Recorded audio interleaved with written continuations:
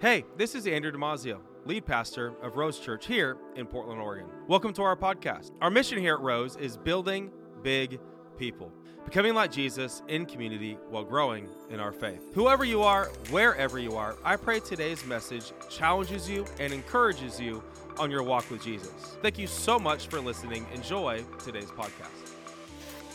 I believe that God talks, and over this week, my husband Andrew and I, we were on vacation, and a little bit before that, I was going to speak a whole different message, and obviously the prayer team got together and obviously ruined my plans because the Lord changed all that up, and I really have a word, and I hope you hear my heart. It's a word that will require all of us to hear it with a spiritual ear, because if you hear it with your physical ear, it could be hard for you to eat up. It'd be hard for you to digest, because it's a word, and I really feel like God's going to bring repentance in the room. And repentance is, and I'm really not trying to condemn today. I hope you hear that. But I am trying to allow the Holy Spirit to convict you. Because if the Holy Spirit convicts you, then real change comes. I can tell you a whole list of things not to do. But unless you hear from the Holy Spirit, and that's your testimony, that's your word that you have from God, you're not going to change. So I'm just going to believe today that the Lord is going to speak to you and me, and we're all on the same playing field, and we're all fallen short of the glory of God. We are all sinners. We are all in the same thing. I'm just a Christian that loves Jesus, and you're just a Christian that loves Jesus. And if you're in the building and you don't love Jesus yet, and maybe you're interested, I hope he speaks to your spirit. I hope he speaks to your spirit. So today I've really felt, as I shared this message, repentance is going to come. A flame is going to be lit, and shame is going to be lifted off of people today. And it's not by might, and it's not by strength, but it's by the Holy Spirit. And he's here, and he's in the room. And if you have your Bible, we're going to open up to Isaiah 6. And we're going to see this guy named Isaiah. We can call him Zay. I don't know. Third service, y'all. Zay was a prophet. He was used by God to talk to his people. And we find the people of God in distress. Their king, Uzziah, just died. Now, King Uzziah was an amazing king. He brought prosperity to the land. He was a really good leader, all of that kind of stuff. Their leader just died. Their leaders were everything to them. And so we have a people that is confused, that are grieving, that need something from heaven, need something to fill them. And Isaiah gets this vision. So we're going to read what he sees. Isaiah 6, "It was the year King Uzziah died that I saw the Lord, and he was sitting on a lofty throne, and the train of his robe filled the temple. Attending him," hear that, "attending him were mighty seraphim, each having 6 wings. With 2 wings they covered their faces, and with 2 wings they covered their feet, and with 2 they flew. And they were calling out to each other, saying, 'Holy, holy, holy is the Lord of heaven's armies. The whole earth is filled with his glory.'" Today, if you're taking notes, I want you to write down my title for today, called The Burning Ones. The Burning Ones. And the seraphim, the word seraph actually means to burn. And I feel today that God wanted me to ask you, are you on fire for him? Could you consider yourself a fiery one for the Lord? And I'm not just talking about the temperature in the room. Because I think right now we're all the burning ones. Julia, what are you talking about? We're dying. I'm like, yeah, I know, but are you considered a burning one for God? Would God consider you a worshiping burner for him? Because I think when we look at the seraphim, I think that's how God likes to be worshiped. I'm going to have Pastoro Yadel play for us today, because I really feel that worship and music changes the atmosphere. And a lot of people might consider that emotional manipulation, having a piano, because it works some of the brain and all of that kind of stuff. Well, you're right. It does work some of the brain. It's actually a God idea, not a world idea where we steal Sarah McLachlan's I Will Remember You for a dog commercial. I will remember you. You know, man, every dog looks so sad. I've never seen a dog look so sad in my life, but man, that commercial would do it for you. But there's power in music. There's power when we have music playing. And if you don't think that you're affected by the music that you hear,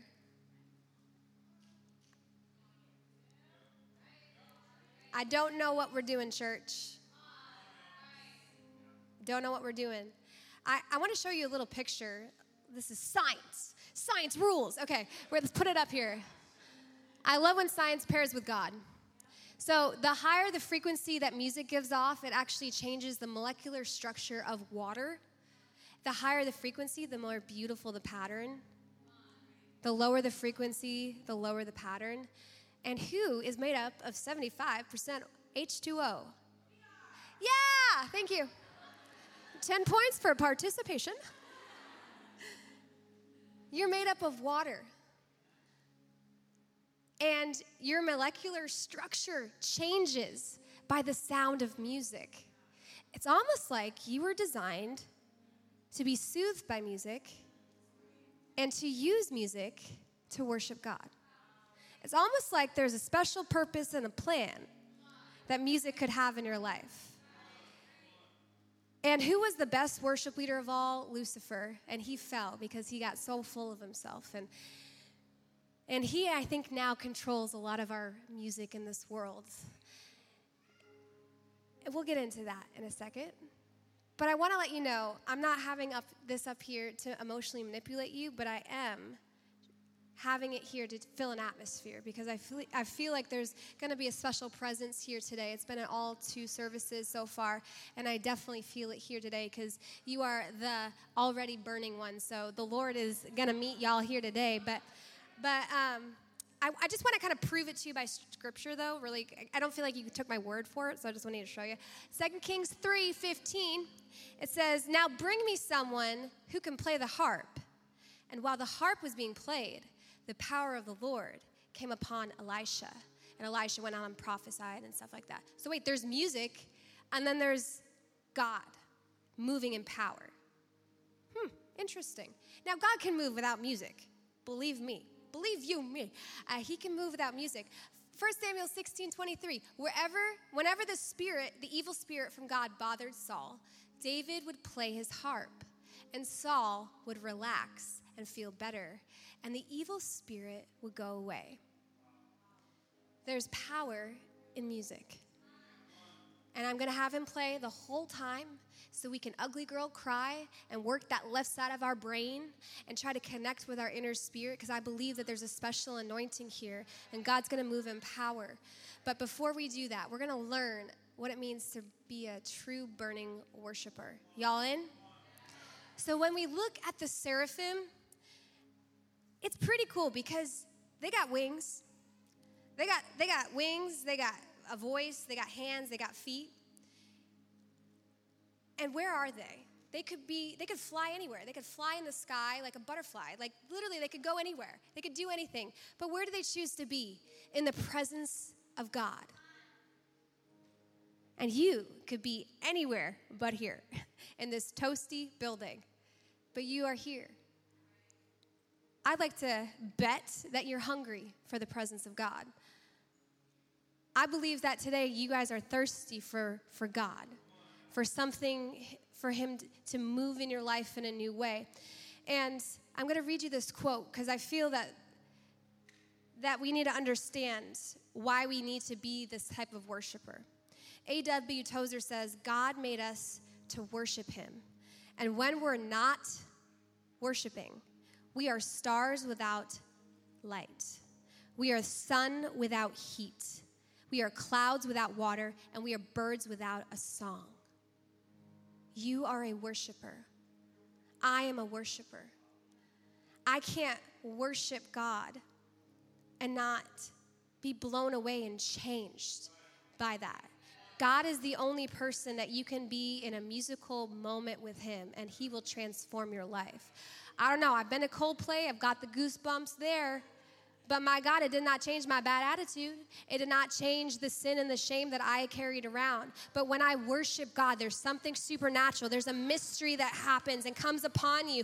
And the Spirit of the Lord begins to convict you and burn away everything that is of your flesh. And your spirit comes alive. And though it hurts and though it's painful, it's the most beautiful fire you could ever have.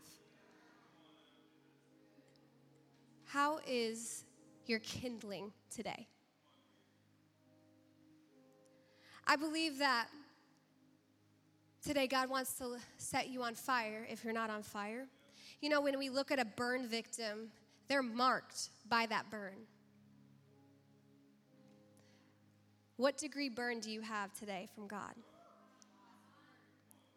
Are you a first degree, got a little blister one day? Woo-woo. Next day, it's all gone, a little red. Are you second degree burn? I don't even know what that looks like, but I know it fades away. But those third degree victims, they are marked forever. They're shaped forever. It's changed. Have you been burned by God? See, if the seraphim are called the burning ones, then that means something had to set them on fire. Have you allowed God to set you on fire?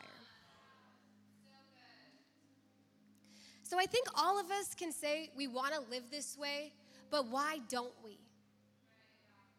I think all of us want to say, I want to be a burner for God. I want to light me on fire. You got the gasoline, you're pouring it everywhere. And woo, I mean, 4th of July was right, you know, all the pyros in the room.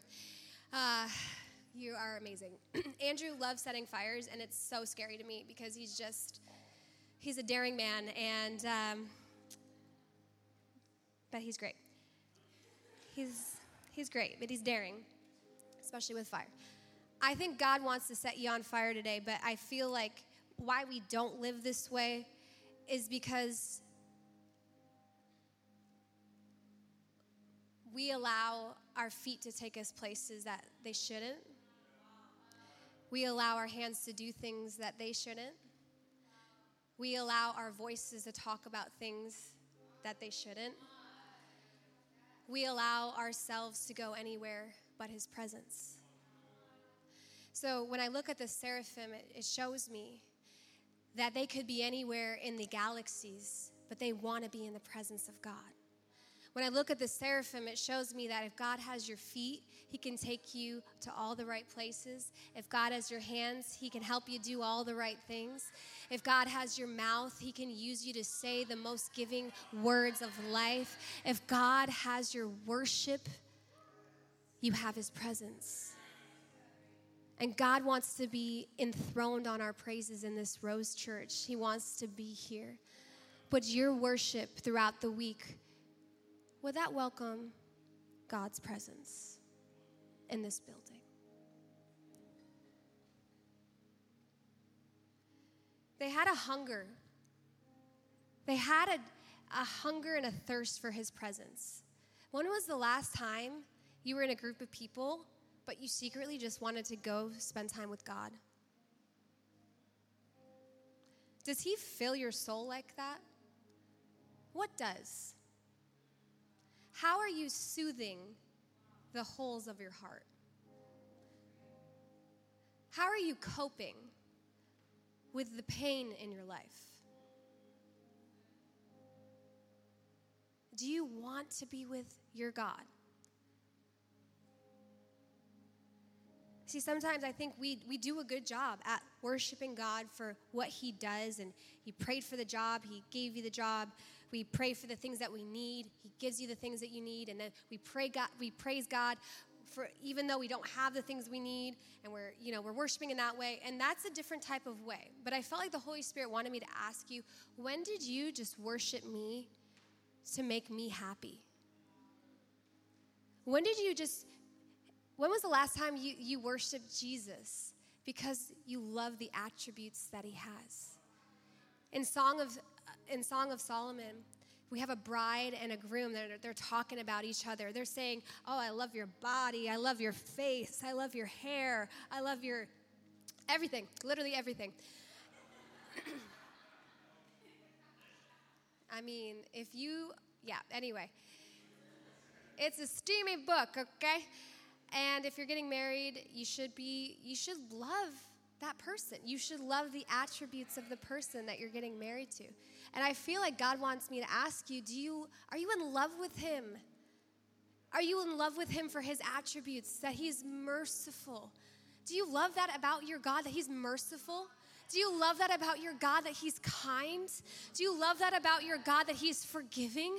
Do you love that about God, that he's not just forgiving, but he makes you new and whole? And we deserve death, but he gave us life. When was the last time you just worshiped God for who he is? Not what he's done, not what he hasn't done, but for who he is. He loves this kind of worship because he's a person. He wants to be your love. You know, in Revelations, Jesus writes a letter to the churches, and he says to one of the churches, he says, you've forgotten your first love. Have we allowed our first love to die for God? How is your fire for him this morning? So not only were they in the presence of God all the time, but they also sang and they used their voice. You know, what you talk about reveals what you love. And I love it that they're in the room with other angels. Like a seraphim is the coolest angel. I have a picture of it. I want you to see. They have a picture. So they're covering their faces and they're covering their feet. I don't know if they had a robe. That's not very biblical, but I just wanted you to see of the reverence of the moment there. And they're in the room with other angels in the presence of God. And they're saying, holy, holy, holy is the Lord God Almighty. The earth is filled with his glory. Like, if I was another angel, I'd be like, bro, I'm in the same room. Like, I know. Do your friends, does your community praise God together? Does your little friend group, your huge friend group, do they bring glory to God? Do they take you closer to his presence? Do they enjoy the presence of the King with you? And if you don't have friends yet, get in a connect group. But I want to ask you today, would your words throughout the week bring glory to his presence? Are we speaking death or are we speaking life? Because the Bible says that faith is the expression. Faith has to be expressed.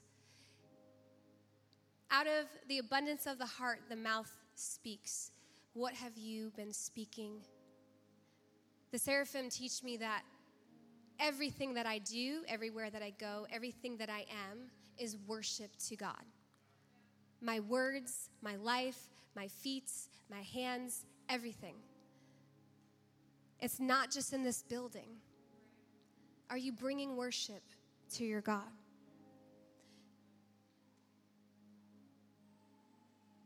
They covered their faces.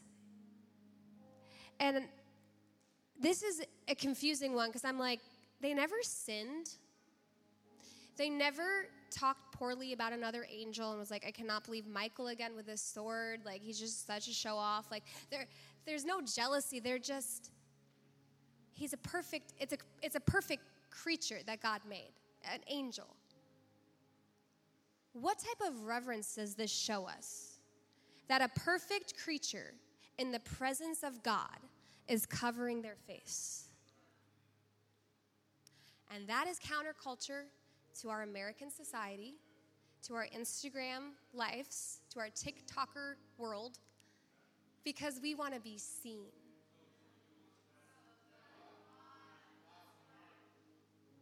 We want to be uncovered. We want people to value how beautiful, how amazing we are.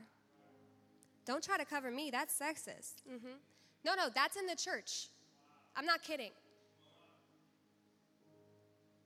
Do you have an awe for the presence of God? A perfect angel is covering their face before God. We don't understand it in this culture because if you go to Italy or the Sistine Chapel or the Vatican, they ask you to cover up because there's a reverence. Do you have an awe for the presence of God? Do you have a reverence that the King of Kings is in the room, in your temple? Do you have an awe? And I think this is why Christian leaders fall, because it's not because they're horrible humans, but all of us can get into that way when we just want to be seen, where we want the glory. But this king, this mighty king, stripped glory off and became a man for you and me to be saved. And what type of reverence do we need to have for this God, for this king? See, the world wants you to be seen. The world wants you to be heard. Well, if I don't go here, then nobody's going to know that I can do this, or nobody's going to know that I can do this, or this is my talent. Why don't we get comfortable being seen by our king before we can be seen by man? God will take you into the secret places if you give your life to him, and you will be hidden. If Jesus Christ was hidden for 33 years, 30 years, because then he died. Yeah, anyway. And rose again, amen. He's still alive. But if Jesus had a hidden time, you need a hidden time. Do not despise your seasons of ambiguity, where no one knows you, where you're in the hiddenness of his wings. Psalm 91 calls it protection. Some of you are rejecting the protection, and you want to be seen so bad. You're trying to get out from his wings, and he's like, let me cover you. Let me cover you, and let me protect you, because you're not ready yet. You're not ready for that next season. You're not ready to step into that. I have to cover you. So don't fight the Holy Spirit today. Just receive your season of ambiguity. It's okay. He sees you. He knows the things that he has called you to. He has good plans to prosper you. And though you might not see a way, he's the way maker. Come on, isn't this not the God we serve? He makes ways where there is no ways. He doesn't need your maps. He doesn't need your Google job descriptions. Like he literally will provide money out of nowhere for you. Is your worship in reverence to God? Are we like the seraphim today, where we don't even care if we're seen? We just want to be in his presence. Are you just happy being in the presence of your king? Are you happy of being in the state next to a person that is morally perfect?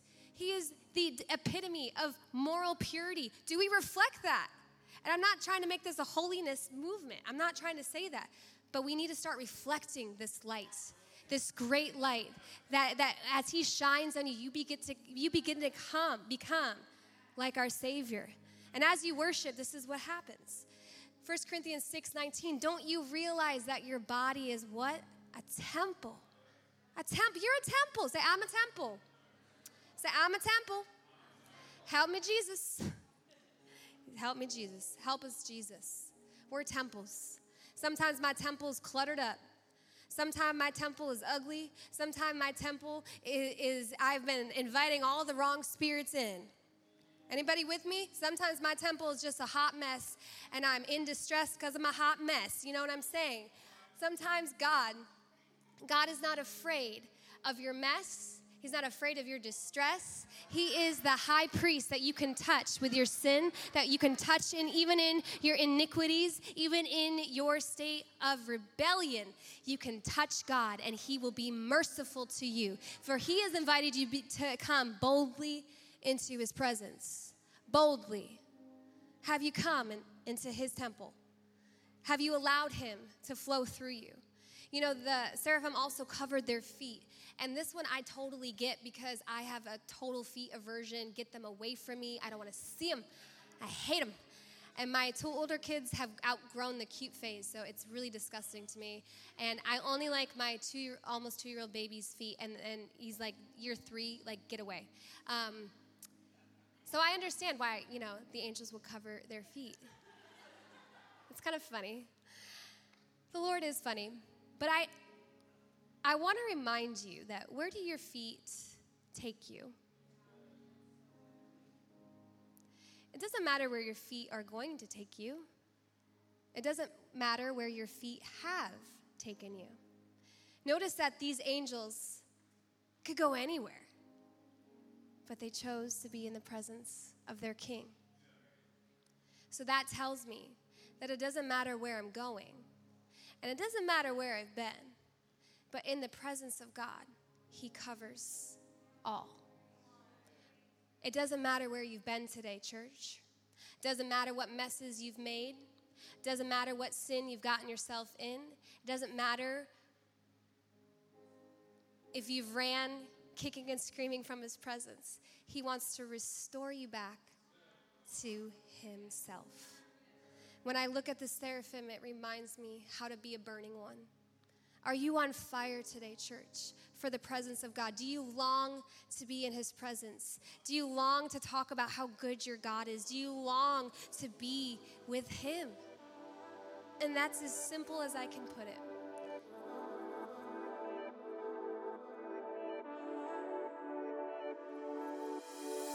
If our ministry has been a blessing to you at all, whether through the podcast, online, or through socials, would you consider partnering with us financially to help us continue blessing people and reaching people with the gospel of Jesus? If you'd like to do so, you can go online to rosechurch.org/give.